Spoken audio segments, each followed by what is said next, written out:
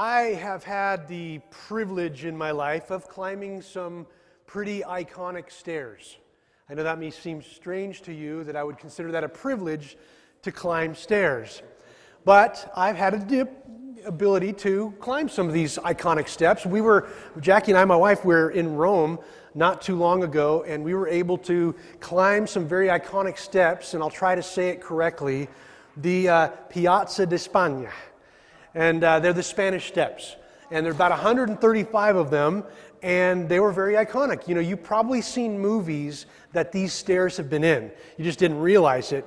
The thing is, it was like 100 degrees outside and about 90-some% humidity. So we enjoyed those steps for about 30 seconds, and then we found some shade and looked at them from afar. But some iconic steps. Now, we're in Oregon, so some of you probably climbed some important steps. Like, for instance, here in Oregon, on the coast, we have this town called Astoria. Some of you have been there. There is a column there in Astoria, and there's a little column. You can walk some stairs, about 160 steps to get to the top. Now, who in this room has done that? Okay, some of you online's probably done that if you're here in Oregon. That's pretty iconic. That's kind of fun and nice. I've been privileged to go walk on the Capitol Mall there in Washington, D.C. Those are some iconic steps, going up to Congress and that sort of thing. Yeah, some cool things. But probably my favorite steps that I've ever been on kind of happened by accident. My family and I, about 4 years ago, went to Washington, D.C., and we decided to kind of extend our trip. We did the whole Capitol Mall thing and all the museums, and that's great. But we thought we'd go to this little town nearby called Georgetown.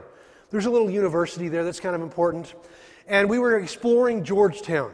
And at one point, we found, kind of in a weird, off-the-beaten-path way, these creepy, narrow, very, very tall stairs. And they went up like 4 or 5 stories, no handrails.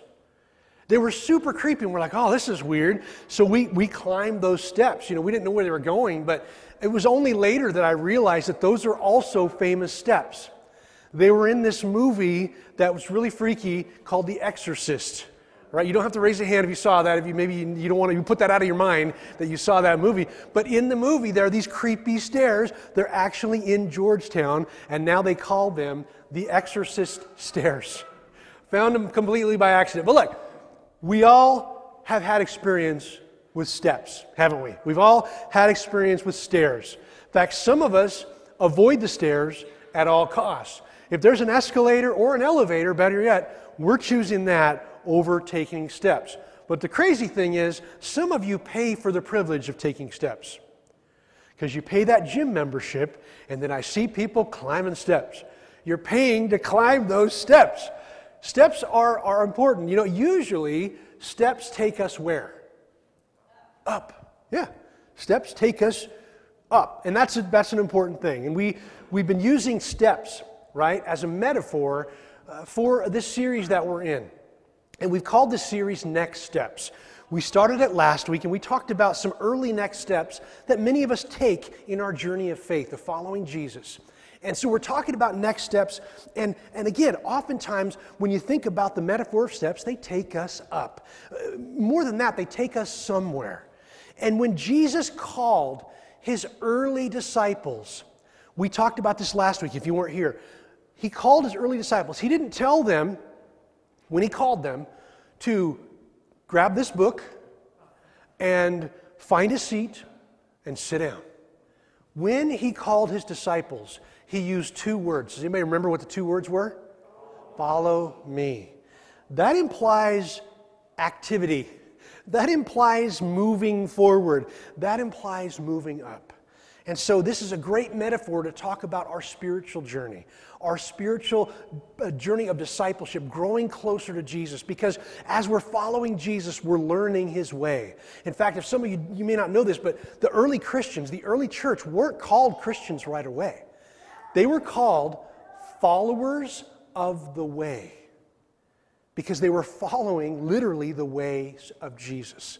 And so we are in this series learning what those next steps are, next steps of maturity, of growing closer to Jesus. They're essential for us to move forward. Nobody wants to be stagnant in our faith. We don't want to be spinning our wheels all the time. We want to be moving closer, moving into that space where we're more like Jesus. And so that's what we're talking about in this series. And if you think about it, every time that you're new to something, like even someone new to our church, they're brand new, they come to the parking lot, they're not sure what to expect. And we want to take that person from brand new, not even sure what's going on, to not only discovering Jesus, but taking steps into a church family where they can grow and be loved on. And then one day, the hope is they could take someone else who shows up to the parking lot and not sure what's going on. And they can take we call that disciples who make disciples. And it all involves what? Next steps. So that's what we're talking about today, and we want to be fully devoted to Jesus. That's our aim, right? And so the hope is we're going to get some clarity around not only early next steps, like we talked about last week, but next steps for all of us along the journey, because every one of us has a next step. No matter how long you've been following Jesus or whether you've never decided to follow Jesus, you always have a next step. So our message today is going to be about some important next steps that involve relationships and being known. In fact, that's our title today, is simply the idea of being known. It's super important in our journey of faith. My name's Pastor Ben. Glad you're here with us, whether it's in person or it's online. Welcome. It's wonderful to be able to have this as a beginning point in our week. Christians everywhere, all across the world, are meeting right now today, or did meet sometime today, depending on the time zone. We celebrate our gatherings like this every Sunday because this is the day that Jesus Christ, our Savior, rose from the dead and changed human history forever. And so we meet and we remember and we worship Him and bring Him glory because He did it all for us. He paid for our sins on the cross, past, present, and future, but He rose again and gave us hope and freedom. And so we gather every weekend. So I'm so glad that you're here with us, or in person or online, to celebrate this special day. I'm going to pray here, and then we're going to get going. Let's pray. Father, we come before you. We recognize that you're in charge and we're not. Thank you so much, Father, that you love us right where we're at. But you also love us so much that you want to see us taking important next steps in our journey of faith and in following your Son, Jesus. Father, speak to us by the power of your Holy Spirit. Challenge and convict us today so that we would know what our next step is that you're calling us to take. We pray all this in Christ's name. Amen. All right. So if you have a Bible or device, start finding Ecclesiastes chapter 4. And we're going to read a passage that some of you may know, but I think it's a pretty good ground zero for what we're talking about today on the idea of becoming known. That is the idea of relationships. And the Scriptures, look, the Scriptures are very clear on several subjects, but one of them is when it comes to faith, when it comes to being the people of God, we are in community. And whether you look at the Old Testament where it follows the family line, literally the family line of Abraham, or you're looking at the New Testament, faith has always involved other people. And there's a reason for that. You know, like we talk about becoming more like Jesus, being patient and kind and loving. You can't do that on your own. You know, you can't develop, your spiritual muscles of patience unless you have someone in your life that's trying your patience. This is how it works. The people of God, both Old Testament and New Testament, it's a family affair. And so we're talking about this. Now, if you've never seen this passage, this is pretty key here. Ecclesiastes chapter 4, written by a man named Solomon. He was a king, very wise guy, literally a very wise guy. And this is something that he wrote, and it's just given us a practical kind of instructions here, what it means to be known and be in relationship. Listen to this, starting with verse number 9. 2 are better than 1, because they have a good reward for their toil. For if they fall, one will lift up his fellow. But woe to him who is alone when he falls and has not another to lift him. We'll put a pause in this real quick. I'm going to pause here. Jackie and I have really gotten into this show that's on the History Channel called Alone. Anybody ever heard of this show, Alone? A few of you have? Okay. So Alone, I think it's in its 7th season. I realize I'm going to nerd out for a minute, but just give me a break here. So this show is basically you take 10 people that are trained in survival. This isn't Survivor. This is like literally surviving.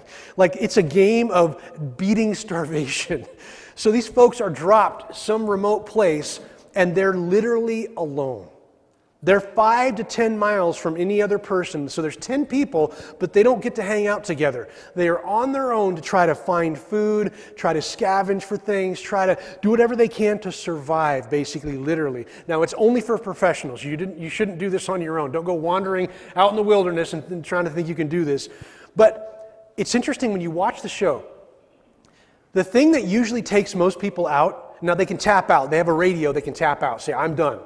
And they have to use this phrase, I am officially tapping out. That's the phrase they got to use. What's interesting is you'd think if they had enough food, and if they had shelter, and if they had safety, and if they had warmth, they would make it. You know what takes them out? See if you can guess. They're alone. There's nobody around, so half the time, it's funny, you see these people that are excellent at Survivor. They've got like an amazing shelter, and they've got everything they need. They've got fish stored up, and they tap out. Now, there's some that tap out because they have an injury. Okay, I get that. Some that tap out because they can't find enough food. Okay, we get that. But for the most part, people tap out because they're alone. We know this to be true, whether you're an introvert or an extrovert. Relationships are important, and Solomon here is trying to help us understand on a very practical level, you need people in your life, especially when it comes down to growing in your faith. Listen to how, now I'll unpause, and we'll get back to Scripture. Okay, verse 11, let's pick it up there, if you've still got your Bible ready. Again, if two lie together, they keep warm, but how can one keep warm alone?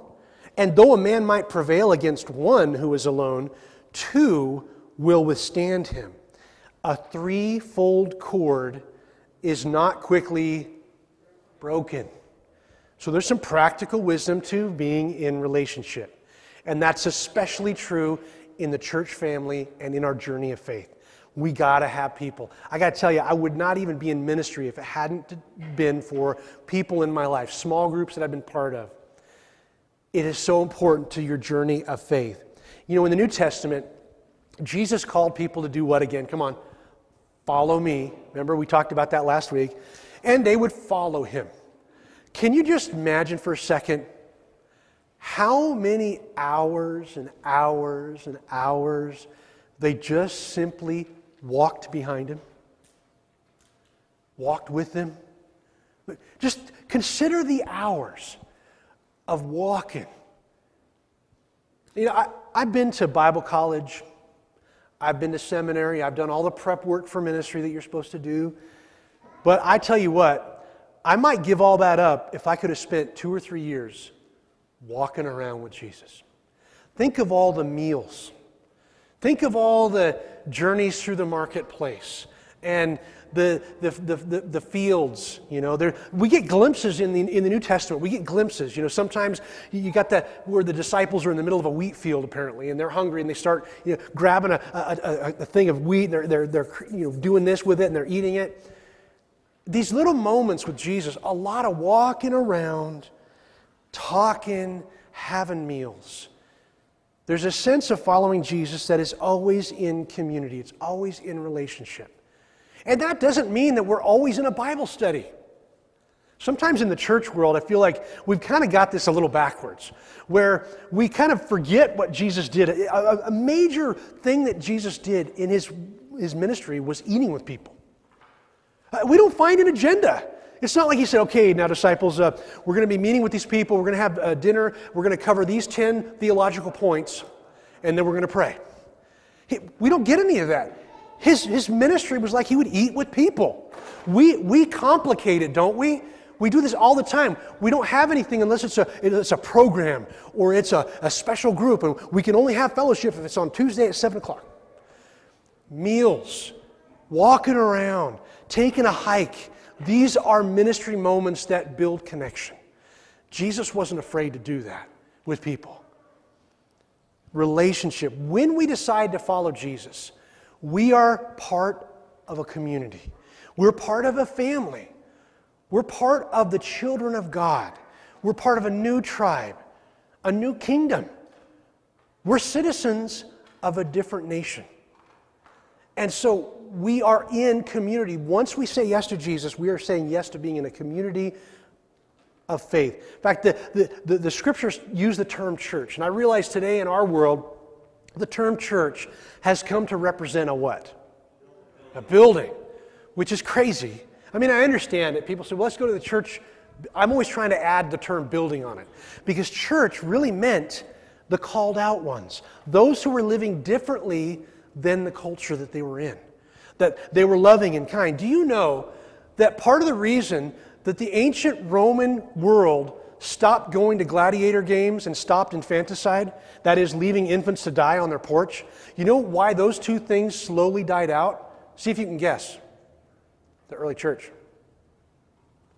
That was common practice in Rome for hundreds of years, and it slowly died out, strangely, with these Christ follower people who would save children on porches, and they would stop going to gladiator games because of their brutality and worship of violence. Isn't that amazing? Do you find that amazing? In fact, it became on the radar for Roman historians. Like, it literally stopped happening, not because of their picket signs, but because of their action of love. They were a community of faith living differently, and that's what the church is. But the church is not only people who live differently, it's people who are living together, hanging out together, encouraging one another. In fact, there's a couple chapters that I want you to read this week. This is homework, all right? It's not going to take you very long, okay? I'm not the cruel homework giver-outer today, but if you have a Bible, I hope you do. If you don't, please grab one today. There's some around. We'll figure out that. But grab a Bible or device, and I want you to look at 3 chapters, just 3. We're going to talk about one of them here. But 1 Corinthians is a letter to the Corinth church, all right? Paul, who was an early leader, wrote this letter to his friends in Corinth. They were having lots of issues that we don't really have time to unpack right now. Some of them were a little risque. They were having issues, okay? In fact, there was 3 letters written to the church in Corinth. We only have 2. So I kind of wonder what that 3rd letter was all about, because Paul was one of those leaders in the early church that didn't seem to pull punches. Like, if he was upset about something, you knew it. But 1 Corinthians, a great letter. But I want you to look at 1 Corinthians 12 through 14. Now, this section talks about spiritual gifts, but it also talks about just what it means to work together. And that having show deference to each other when we're in worship, and what happens when outsiders come into our worship gatherings. It's a great 3-chapter trio that I want you to spend some time on this week. Just mark that down. Hey, homework for Pastor Ben. Going to read these 3. Now look, one of the chapters is a bonus, okay? Because one of the chapter in the middle, you got 1 Corinthians 12, then you got 1 Corinthians 14, but 1 Corinthians 13 is your bonus, because really that's the pinnacle of what it means to be in a church community, because 1 Corinthians 13 is, as some would call, the love chapter. Back in the day, we had this show called The Love Boat, but this chapter is way better. It's the love chapter. If you've ever been to a wedding, you probably heard part of the love chapter.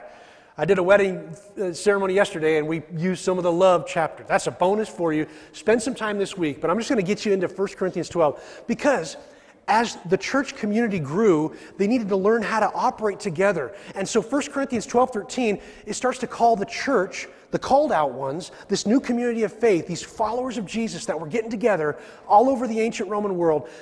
Paul said, you're the body of Christ.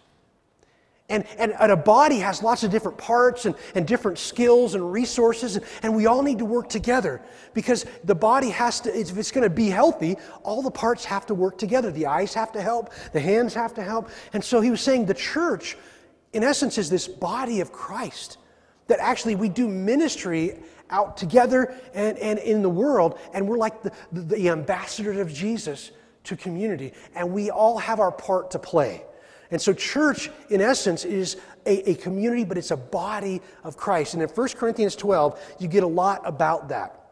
Let's lean into a few verses here in 1 Corinthians chapter 12. Again, using our gifts to build up the church. 1 Corinthians 12, starting with verse 4. Here we go. Now, there are varieties of gifts, but the same Spirit. There are varieties of service, but the same Lord. And there are varieties of activities, but it's the same God who empowers them all in everyone. To each is given the manifestation of the Spirit for the common good. Probably the biggest phrase was that last one right there. So as you read that this week, just be thinking about what your part, your role in the body of Christ is, and how we are better together. That's how it works. Being a Christ follower means you're walking in community with Jesus and with others. And we are in this together. And so consider that. But we all have gifts and resources and talents. In fact, we even have spiritual gifts. Did you know that when you decide to follow Jesus, you say, I'm all in, you repent of your sin, you're baptized into Christ, you start walking the way of Jesus. Look, when you decide to make Jesus your Lord and Savior, the Holy Spirit comes to dwell inside you, and you have spiritual gifts. Now, everyone is going to have gifting a little differently, and you might have different giftings for different times, crazy enough. But those gifts are meant for the common good. They're meant to build up the body, not divide us. They're meant to enhance and help us grow spiritually and be strong. And so those gifts are given. So I encourage you to read those 3 chapters. You're welcome. Chapter 13 is a bonus. But they're all for the common good. Look, following Jesus is a team sport, in other words. Following Jesus has and always been. It's a team sport. We're part of a family. That means I care when you're struggling, and I want to pray for you and help you. And I hope you would do the same for me. We're supposed to be helping each other. It's a community of faith. It's a team sport. Look, if you want any other proof, Jesus made it super clear. In John 13, you know these verses, 34 and 35. You've heard these before. Jesus commands us to love one another. Love one another. In fact, he said, when you do that, people will know that you're on my team. When you love one another, people will know that you're one of mine. Not because of the bumper sticker you have on your car, or the t-shirt that you wear, or even if you have a Bible on your desk at work. People will know you're mine. Why? Because of love and how you love one another. This following Jesus thing is a very active thing, and it's a love one another sort of faith. You know that there are almost 60 times in the New Testament, 60, count them, 60 times in the New Testament where we get this little phrase, one another. We call them the one another's, the one another statements. There are almost 60 of them, and they're like this. Love one another. Like Jesus said, serve one another. Put another's needs above your own. Don't look down on one another.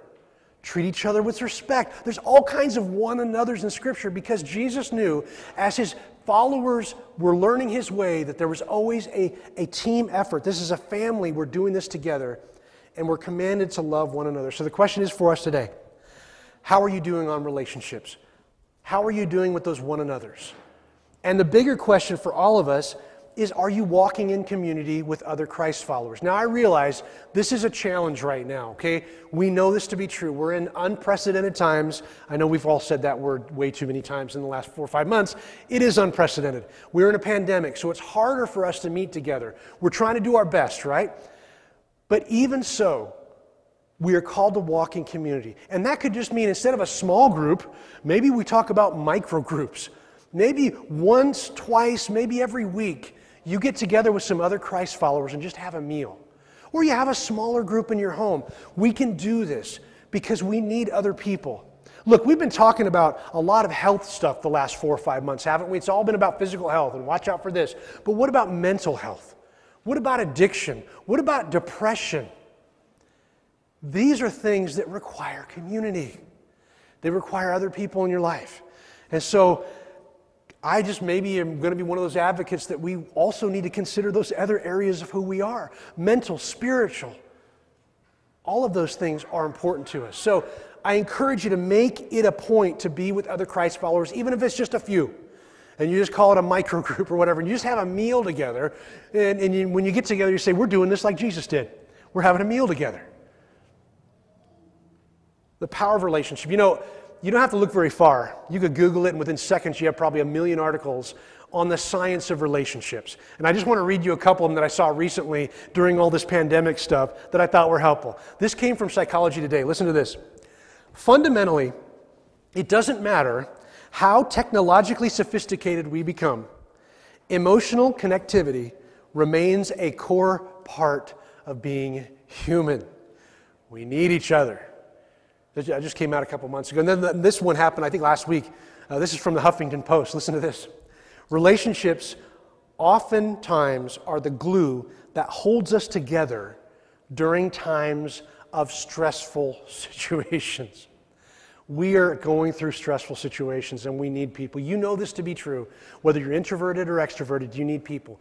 Introverts, you don't need 100 people. You need a few people. And it's still so important. Relationships matter. And so here, when you think about this, look around this room. If you're online, look around your home. I don't know. But look around you. And here's the question that you need to ask yourself. Who really knows you? Who knows you? You don't need 100 people, but you need a few. Who do you know in your life that knows all the junk about you and still loves you? This is what we're talking about. You don't need to have 100 people. Like I said, you need a few people. Do they know you? Are you known? Because in that, we help each other grow in faith. I love how when we get together, there's just a natural sense of accountability, encouragement, just the fact that there's someone else trying to follow Jesus in this weird world with me.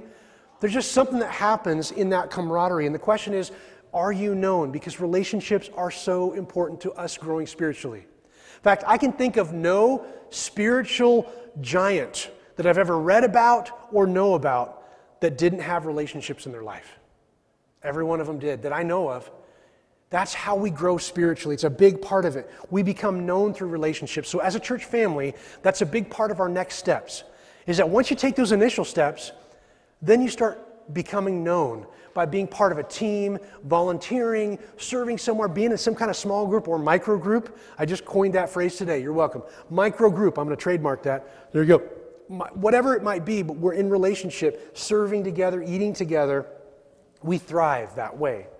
Look, when people are brand new, think about this. I know some of you have been maybe part of the church family for a long time, or you've been part of churches for a long time.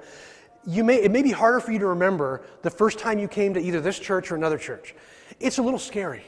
You don't know what you're going to find out. And you know what happens is, when someone's coming in for the first time, you don't have a whole list of theological questions.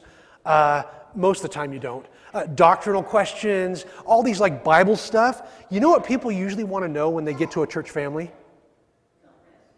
Is there someone who cares about me? Great. Can I find a friend here? Is this a church family that can be encouraging? Can they help? Can they be my support group? See, people want to become known before they even are ready to believe sometimes. Jesus understood that. That's why he spent so much time walking around telling people, come follow me. Let's have a meal together. Because we want to be known. It's so important. And that's true in the development of our relationships with Jesus. We need people to help us move forward, to keep us accountable, all that. And you know, people want to know when they come to a church family, can I make a difference here? Is this somewhere I can plug in and do some good? These are important. Relationships become important. So there's two big next steps. And these are huge for us. And sometimes they take time. But we talked about early next steps last week. Here's a few more that carry you further. And that is serving with other people on some kind of volunteer team or some kind of ministry team here in our church family, serving the community, and some kind of small group. Even if that's just having a meal with one other couple or one other family once or twice or whatever a month. You're getting together to encourage one another. These are two crucial next steps. I realize that we're at a time now where people are looking at this kind of faith as a do-it-yourselfer thing. But I can just tell you there's a limit. You need other people to carry you forward. That's why Jesus called people to follow him in a community. You need people. So consider those two big next steps. Joining a team or a small group here at our church family and really using your gifts to love one another. It's super, super important. Volunteering, helping, using your gifts. This is the body of Christ. We help each other. So here's the question. We're asking this every week, right? No matter where you're at in the spiritual journey, no matter how long you've been part of a church or if this is your first time, you have a next step to take. And the question is, what is your next step? And we learned that prayer last week. Lord, what is my next step? I want you to pray that again this week. Lord, what is my next step? And maybe for some of you, it's taking those early steps. But for some of you, it's like, yeah, I do need to find a group of people. I need to meet with people, have dinner with them, or whatever that might be. Maybe your next step is leading. And we'll talk about that in a few weeks. But you all have a next step, just like I have a next step. Ask that, Lord, what is my next step? Imagine a church family that is moving forward. We're not stagnant anymore. We're moving forward because we're following Jesus. And when one of us falls, someone else picks him up and says, let's keep going. This is the power of relationships when it comes to faith and in following Jesus in our church family. Let's, each of us, refuse mediocrity in our faith. Refuse to just be stagnant. Let's move forward, and a big part of that is relationships, becoming known. He calls us all to take a next step.